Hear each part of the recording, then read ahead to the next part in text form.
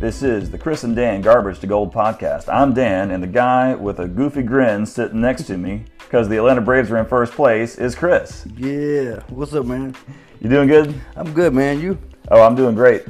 We've got a great show for you. Today we're talking about running from God. You ever ran from God, Chris? Man, what? I mean, you know what God wants you to do. You know He wants you to do something, but you don't do it. Right, I want to do what I want to do. And it doesn't always go as planned. Yeah, not usually turns out to be something good. We're going to talk about this, plus more. It's going to be a great show. So let's get it. You ready, Chris? Yeah.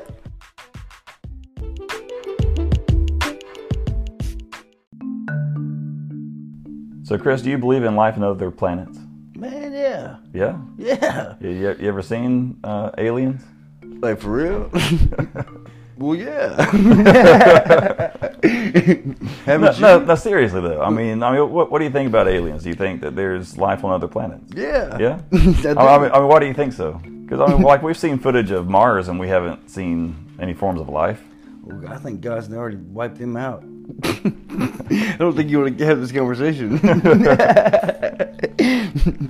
So you think that there was life on other planets at one I mean, point, at least on Mars? There's still, on Mars. But I'm sure there's still life out there. Yeah. I mean, because we're not the only ones. Because look, God loves diversity. Mm-hmm. So yeah, there are green people like with huge eyes, or Yeah. I'm telling you, there's more out there. And that's a what good I point, think. because that's what God does. God creates. Right. And so why would we think that He limits His creation to just one planet? Right. There's on the other side of the universe, dude. There are planets. Mm-hmm. Honey, let me tell you. That's what I think, man. Yeah.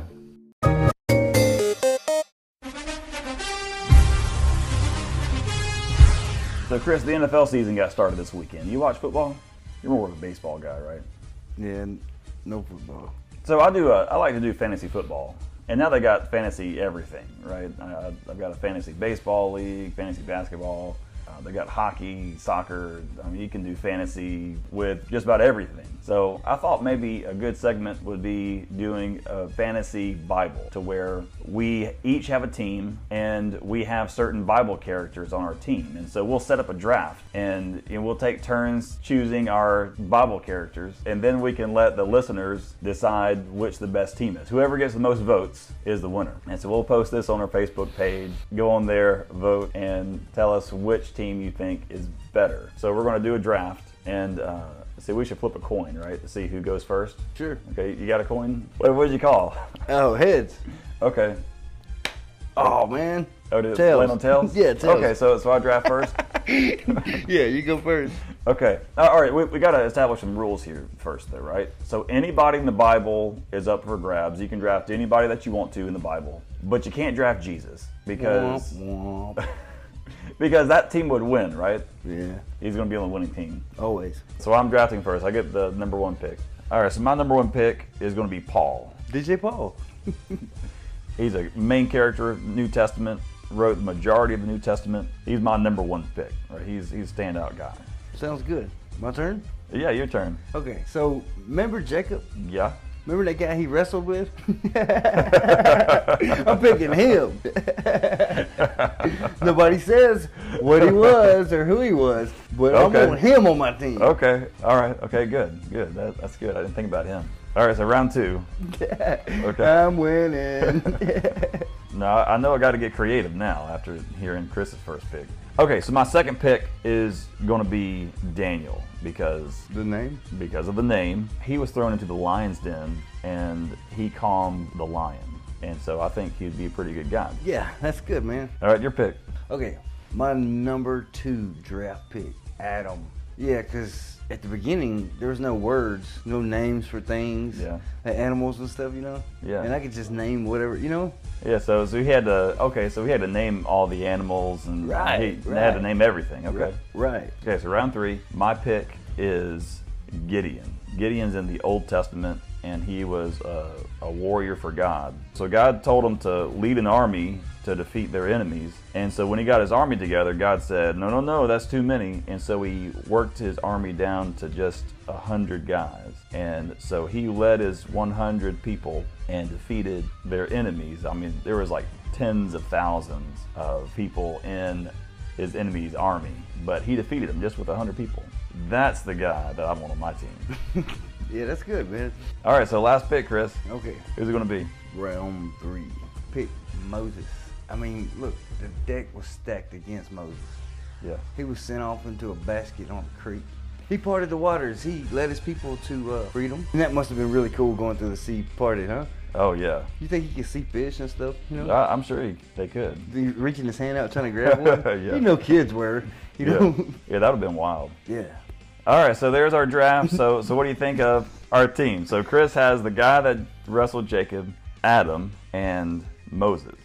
And you had Paul, Daniel, and Gideon. So we're going to post this on our Facebook page. Go on there and vote for your favorite team, and next week we'll announce the winner. So Dan, you have a favorite Bible verse? I do. What is it? It's Romans 12:1. What does it say? It says, "Lend me your ears." No. What? No, I'm just drawing a blank right now. It says, oh, that's the one that says, "Therefore do not be conformed to the patterns of this world, but be transformed by the renewing of your mind." That's good. Yeah, I think. Let's make sure. Romans 12:1. Romans 12:1. Therefore, I urge you, brothers and sisters, in view of God's mercy, to offer you bodies as a living sacrifice. Oh yeah, I was thinking of Romans 12:2. Okay. No, I meant 12:1, but I quoted 12:2. Yeah, that's my favorite verse. Should go to. That's my go-to. Yep. Ain't nothing wrong with that. Yeah. Because I have experienced God's mercy. Sure. And what Paul's saying here is because you've experienced God's mercy, to offer your bodies as a living sacrifice. You love Paul. I do love Paul. He's on my team. Daniel love Paul. No, man, that's good stuff. Yeah. So what's your favorite Bible verse? You probably know this, right? Jeremiah 29:13. Right. You will seek and find me when you seek me with all your heart. Mm-hmm. Also, Romans 8:28. For we know all things work together for the good of those who love God. Those who love him. Matthew 27. Okay, I'll stop. So today we're talking about running from God. And a character in the Bible that ran from God and things didn't turn out so well for him is Jonah.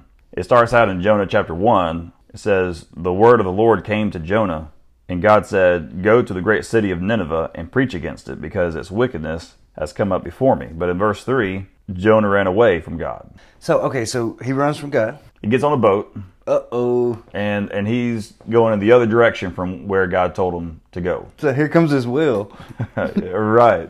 Big storms are brewing. A big storm's a brewing. I like that. So the people on the boat were like, "Hey, we need to figure out which one of us God is mad at," because they believe that God sent this storm. And so they decided that it was Jonah.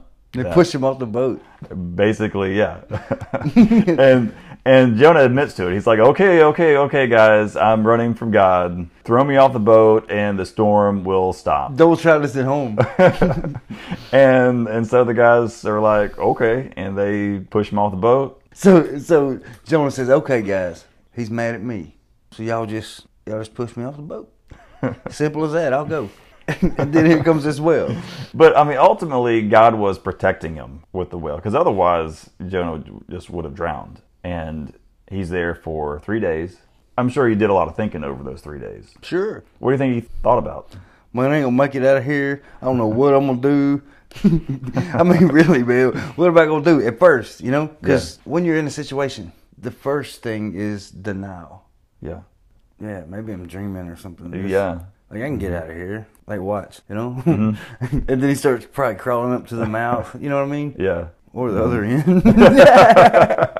And I'm sure when he figured out there was no way out, maybe he became angry. Yeah. Probably angry. I don't know. Do you think he was angry at God for letting this happen? Why can't I just die? Why can't I just drown? Yeah, I'm sure that's kind of what he was expecting to Well, happen. now, I mean, he was expecting that he was going to die. And so now he's... in a whale. Yeah. Which is just hard to wrap your head around. Yeah. Because I guess their digestive system is different than ours. Right. And so after he goes through the, being angry, maybe he bargained with God. It's like, okay, God, if you can get me out of here. Man, if you can just get me out of here, I'll do whatever you want. Yeah, and there is a prayer in the Bible of Jonah where he was praying to God and telling him, hey, God, get me out of here. I'm all yours. Yeah. So if you're going through something and it's really dark, really hard, You know, like sometimes you got to go through really hard stuff to see that you need God. Yeah. Otherwise, you may never seek Him. Right. Kind of like my story. You know, if I wouldn't have been brought to my knees, Yeah. I would have not sought after God with everything I had. Right. So maybe that's what's happening with Jonah. And when Jonah got out of the well, you know that he went to do what God told him to do to begin with. So Dan, is there ever a time that you ran from God? Yeah. There's been a few times that I've run from God. The one that really sticks out in my head the most was when I was running from getting a PhD. I didn't want to get a PhD. I'd already tried to get a PhD at Tulane. That didn't go well for me. So to try to get out of getting a PhD, I had applied for other jobs. And I had applied for this youth pastor and music pastor job in Meridian. And I had gone, I had interviewed, and they were going to offer me the position. I didn't really want to go to Meridian and take this job, but I was running from something else. And that's never a good position to be in. You never want to make decisions because you're running from something. I never took the position because at the time, the church I was attending, I talked to the pastor and he was telling me that their youth pastor was about to step down and he wanted me to take over as youth pastor. Like he was going to offer me this job as the youth pastor. And so I felt this was a much better position because I didn't have to move. I mean, it was already in my hometown. I didn't have to move. And it still gave me a chance to run away from getting a PhD. Okay, so everything was set up. I turned the Meridian job down, and I had already talked to the head deacon of the church. He was all for hiring me for the youth pastor position. He had your back. Right, he had my back. Yeah, I mean, he had already given me a set of keys. I mean, it was all set up. It wasn't official yet, but it was going to be a done deal. You had keys. I had keys. But then one Sunday, the head deacon dropped dead on a Sunday morning. Wait. The guy that has your back? The guy that gave you the keys? The guy that gave me the keys. He has a heart attack during church. And so he passes away.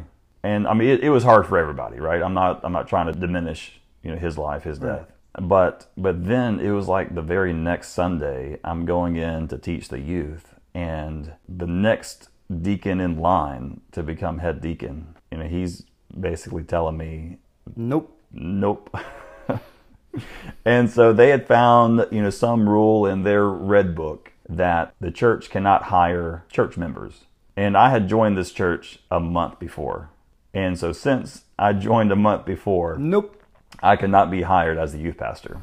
And so that door was shut. And so I took that as a sign from God that He really wanted me to get this PhD. So you had no more time to run from the PhD. MC was saying, right, do or die. Like this was my last attempt to find another job before I was going to have to start PhD.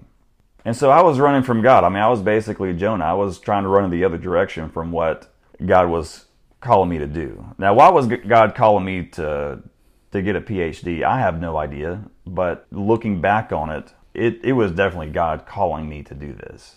I know one thing. You encourage students. You can relate to where they're at. Yeah, definitely. I mean, going through the PhD, that was the hardest time in my life. Can't stress that enough? I cannot stress that enough. This guy had a family, had a wife and 3 kids. Yeah. While doing this. Right. So listen, shout out to you, huh? Yeah. Even without a job and a wife and 3 kids, man. It would have been difficult. I mean, I was so overwhelmed, so above my head. It was so over my head. It was only because God took me through PhDs. Again, God really wanted me to get a PhD. You can see some of the reasons now that He wanted you to get it, right? Yeah, looking now at what I'm able to do, having a PhD, I'm able to mentor students, and I'm able to relate to people better who are going through hard times, because I went through that hard time. And so now I'm encouraging students. I do this weekly encouragement email that I send out to students. A small thing, but I think it makes a difference in their week. It does make a difference because their times are hard. Right. School and especially right now, in this time of uncertainty. But God's not done. you see just a little bit of why he wanted you to get your PhD? Yeah. Okay, dude, we don't even see the big picture. You have no idea. Yeah. Put your seatbelt on. God doesn't make us do anything because we have free will. Right. But if he wants us to do something, he's going to make sure that we do it. I mean, he's going to make a way for us to do it. Yeah, he will line things up. Thing after thing after thing after thing until you tap out. Yeah. He will, man. Until you say, okay, that's it. I'm done. I'll go. Yeah. I'm going. And then when you do the thing, it's not really you doing it because God's in control. He's with you then. Like y'all are on the same page. Yeah, we're on the same page. Yeah. You and God are on the same page. And when I was working through my PhD, I saw God work so many times and doing things that it was just obvious that it was him. But once you turn to him, you know, after you finally give up and surrender and say, okay, God, I know you're telling me to do this. I'm going to do it. You don't even have to be 100%. He's still going to do it. I mean, because when I did PhD, I wasn't all in when I went to. I kind of went kicking and screaming, which is kind of what Jonah did too. You know, when he went to prophesy to the Ninevites, he wasn't all for it. You know, Jonah went, but he still, I don't think Jonah had his whole heart into it. He just didn't want to be in that well anymore. Oh, right, exactly. But my attitude was, I'm going to go until I fail and they kick me out. But I saw God working all throughout those 4.5 years. That's how he works, man. Yeah. Like he allows you to go through this really hard time. Mm-hmm. Yeah. Then you look to him. Mm-hmm. And then he says, watch this, hold my coffee. You know what I mean? And Yeah. then he allows you to see this light. Yeah. It's just enough to get you through to the next phase. Right. And then there's some more light. Yeah. And then there's some more light. Mm-hmm. But you know beyond a shadow of a doubt that it's him. When you Yes. see that, when you see the little hope, the little rays of sunshine poking through, that's him. Mm-hmm. Yeah. He makes you aware. Dude, that's how he works. That's crazy. Yes. Good Yeah, story, man. Yeah. But that is crazy how he allows you to go through the hardest. Like, he's willing to let you go as long as you want. Mm-hmm. Yeah. It can get as hard as you want it to get. Yeah. You can dig the biggest hole you want to dig. Mm-hmm. Yeah, and he'll let you do it. He'll let you do it. Mm-hmm. I mean, because, dude, it'll get hard. It can get real hard. But once you turn to him. You think he stands, over the hole and says, Chris, you ready now? You want me to throw that ladder down, bud? I mean, I think he's right there holding you. Yeah. Letting you be stupid. Keep being stupid if you want to, man. Yeah. Just whenever you're ready, just let me know. Yeah, that's right. But then once you do, you know what I mean? Because he's there, dude. Like, when you turn to him and say, okay, even if it's not wholehearted. And then he says, okay, well, let's go. Let's do it. Yeah. Just watch me and see what I can do through you. I don't know about y'all, man, but when it comes to living for God, I'm down like 4 flats on a Cadillac, man. Dear God, I thank you that you hold our lives in your hand. That even though when we run from you, you never leave us and you never forsake us. You are always there. And you're waiting for us to turn around and come to you. God, that takes so much love and so much grace. God, we thank you for just the incredible gift that you give us in who you are and always loving us and being patient with us. God, I pray that we would run to you instead of running away from you. God, I pray that we would embrace your will for our lives. And I pray that we would trust you, knowing that you are good and that you have good things planned for us. And all we have to do is turn our lives over to you and watch what you're going to do. Because we know it's going to be good. We know it's going to be something far better and far greater than what we could have done on our own. So God, we give you our lives. And we thank you for everything that you do. We love you. It's in Jesus' name we pray. Amen. Thanks for joining us. Remember, you are loved. There is hope for all in Jesus Christ. You are never too far gone.